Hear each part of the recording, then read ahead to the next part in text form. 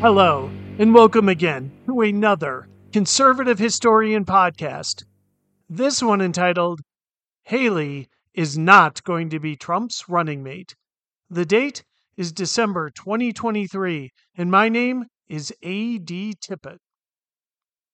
I do not propose to be buried until I am dead. Senator Daniel Webster turning down the vice presidency in 1839. I am vice president. In this I am nothing, but I may be everything. John Adams, elected vice president 1788 and 1792.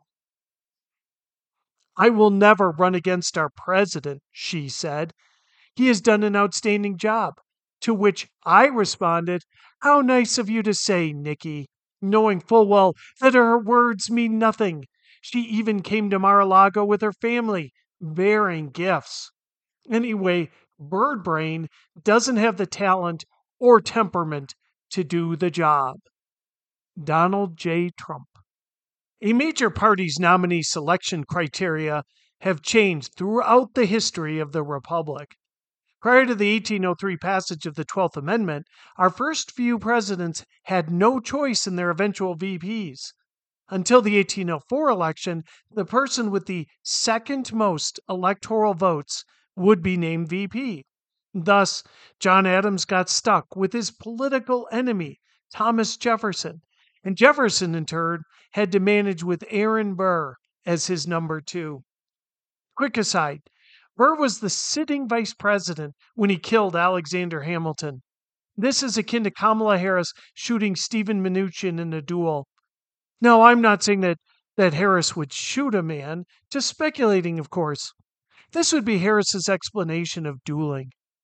Dueling is when two people, a duo, attempt to harm one another in a dual fashion. There are also seconds, but distinguish these seconds from the original duelists. There are two seconds, another duo, and they are part of the duel. The purpose of the 12th Amendment was to separate the elections, which meant that a president might still get stuck, though, with a VP not to his liking. One example included John Quincy Adams, who had to deal with Thomas Calhoun. With such weighty figures as Adams and Andrew Jackson already running for president, Calhoun decided to run for VP and wait for a more suitable opportunity to go for the bigger job. Adams and Calhoun agreed politically on very few issues and had a tense relationship, which only deteriorated during the administration. Realizing the contention this process caused, Andrew Jackson, after also enduring Calhoun as his vice president, decided in 1832 to run as a pair with the Democratic nominee for vice president, Martin Van Buren, a close ally of Jackson. The election saw the first use of the presidential nominating conventions, and the Democrats, National Republicans, and the Anti-Masonic Party all used these events to select their candidates. Then, in the election of 1836, Van Buren ran in tandem with Richard M. Johnson, winning and further cementing the concept of a ticket. By the next election in 1840, sloganeering touted the pair. War of 1812 hero William Henry Harrison ran with John Tyler, with the phrase Tippecanoe and Tyler too, the former having been a battle won by Harrison. Later, nominees would begin with the necessary political calculations that they felt would enhance the ticket to garner the most votes. One example fraught with disaster was Lincoln's selection of Andrew Johnson in place of the Northerner from Maine, Hannibal Hamlin, who ran with Lincoln in 1860. Johnson was not only a Southerner from Tennessee, but was pro-Unionist and a Democrat, Lincoln was a Republican, to boot. Lincoln felt that adding Johnson would assist with reconciling the Southern states after having lost the war. In reality, after Lincoln's assassination, Johnson put in place a blatantly pro-Southern program that was vehemently opposed by the radical Republicans, then in control of Congress.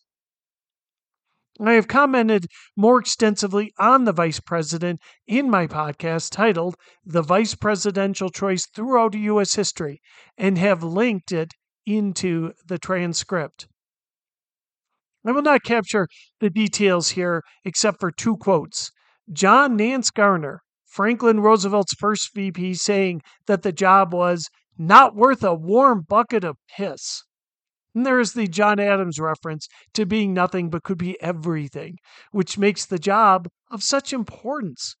As little as vice presidents do, think about that everything that Adams referred to. Because of the 46 presidents thus far, 8 have succeeded due to the death of a president and one, Gerald Ford, upon a resignation.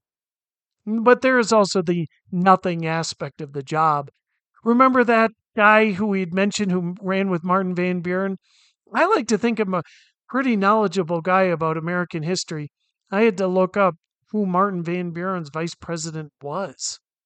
Our VPs, with the possible exception of Dick Cheney and the George W. Bush administration, well, they go to funerals and they talk to school children about science, badly in the case of Harris, in my opinion, and that is about it.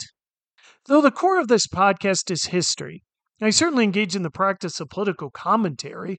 If a presidential election contest were a meal, though, the election of 2024 is starting to seem less like Thanksgiving, a sumptuous feast involving turkey, cream corn pudding, and pumpkin pie, and more, this would be 2024, and more Oliver Twist-like watery gruel.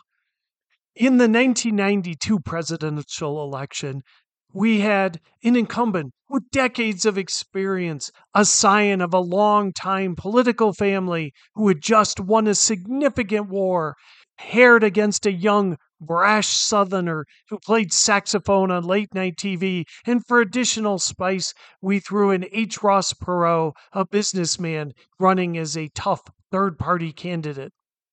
This year, we will not have a decorated long-term senatorial maverick versus a youngish African American, as in 2008. Instead, we have an incumbent who is doddering and ineffectual old man versus a former president who incited a Capitol Hill riot, thinks it is okay to assault women sexually, and labels fellow Americans as vermin. This candidate has also suggested that immigrants bring poisonous blood to our republic. Aside from the simple fact that we are all descended from immigrants, even Native American ancestors came over the land bridge from Asia, the obvious connotation of this statement should probably be disqualifying alone. We have an impasse in which the Democratic power brokers are afraid of giving away the power of incumbency, and the Republican base of primary voters have lost their minds. So, with this as a background, political pundits need something, anything else to talk about. Rather than the apparent disqualification of one candidate on account of age and the other of insanity. This brings us to Nikki Haley. Though Biden would have done well to dispense with Kamala Harris, he cannot drop a woman of color in this version of the Democratic Party. So, his choice of VP is set. Despite his obsequious behavior through the 4 years of the Trump presidency, Mike Pence found his inner conservatism and American values voice on January 6, 2021, and did his duty in not contesting Biden's electoral victory in Congress. Now, rhino is a favorite Trump smear that ostensibly means a person who does not employ the traditional conservative values of the GOP. Yet, come on, in Trump's case, the guy who wishes to nationalize education and desires to be dictator for the day is not a conservative. So in reality, rhino equals a lack of Slavish devotion to Trump. Pence's actions on January 6 qualify him for the rhino tag and thus disqualifying him from the running mate slot he held in 2016 and 2020. So Biden's choice is locked in. It's going to be Harris. But Trump's is wide open. Thus, the opening and speculation around Nikki Haley assuming the GOP ticket's underside. Now, there's been speculation for years that Trump would run with a woman, and so every prominent GOP female who is not on Trump's naughty list, Looking at you, Liz Cheney, seems to qualify. Speculation has run from failed Arizona governor candidate Carrie Lake to successfully elected South Dakota Governor Kristi Noem to Congressperson Elise Stefanik. Now there is Haley. The concept of selecting an electoral rival for a running mate has been introduced previously. Lyndon B. Johnson ran against John F. Kennedy for the Democratic nomination before being named running mate in 1960. And one of the goals of this edition was to add a Southerner to the ticket. Remember, Kennedy was from Massachusetts. So Kennedy's winning of Johnson's native state of Texas, which tipped the election, proved the worth of that choice. George H.W. Bush ran against Reagan in 1980 before assuming the second place on the ticket. Reagan was assumed to be a cowboy and maybe even a bit too conservative. The thinking was the more moderate Bush would bring balance. Not only would Haley be the first female GOP nominee on a ticket since 2008 when Sarah Palin ran, but unlike that one-year governor of one of the smallest states, population-wise, in the Union, Haley brings a wealth of experience. She was a conservative two-term governor of South Carolina and then later served Trump himself as ambassador to the United Nations. Candidates rarely possess both domestic and foreign policy experience. She has both. She is poised and articulate on the stump, and she can even serve up the Women of Color card, as her parents are of Indian descent. So what's not to like? This should be a slam dunk, right?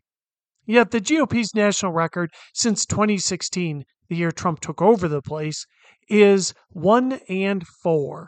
And the one win, was against arguably the most odious politician of our time. Yes, that would be Hillary Rodham Clinton. In 2022, the nation was concerned with crime, immigration, inflation, foreign wars, and just about any issue you could think of. And poll after poll showed deep dissatisfaction with the Democrats. But after Trump started to handpick candidates to his liking, Lake included, the result was losing the Senate again and switching 6 House seats for a tiny majority. Now, let's look at this in contrast with the supposed rhino years.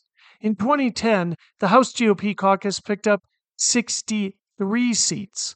And keep in mind that year was not a doddering old man, but the vigorous, vital Barack Obama. And in 2014, the GOP picked up 9 Senate seats, cementing a Senate that overturned Roe v. Wade. You see, Trump has an uncanny knack for snatching defeat from the jaws of victory. The fact that Haley makes so much sense might in and of itself be a check against her in the bizarro world of politics that we now inhabit. But there's much more. When Trump selected Pence, he was trying to kill more than a few birds. Trump is a libertine, or worse, a serial sexual assaulter. Pence is famous as a family man, castigated for not having one-on-one dinners with female employees. The horror. I love how in a time of Harvey Weinstein and Jeffrey Epstein, this is somehow seen as a negative.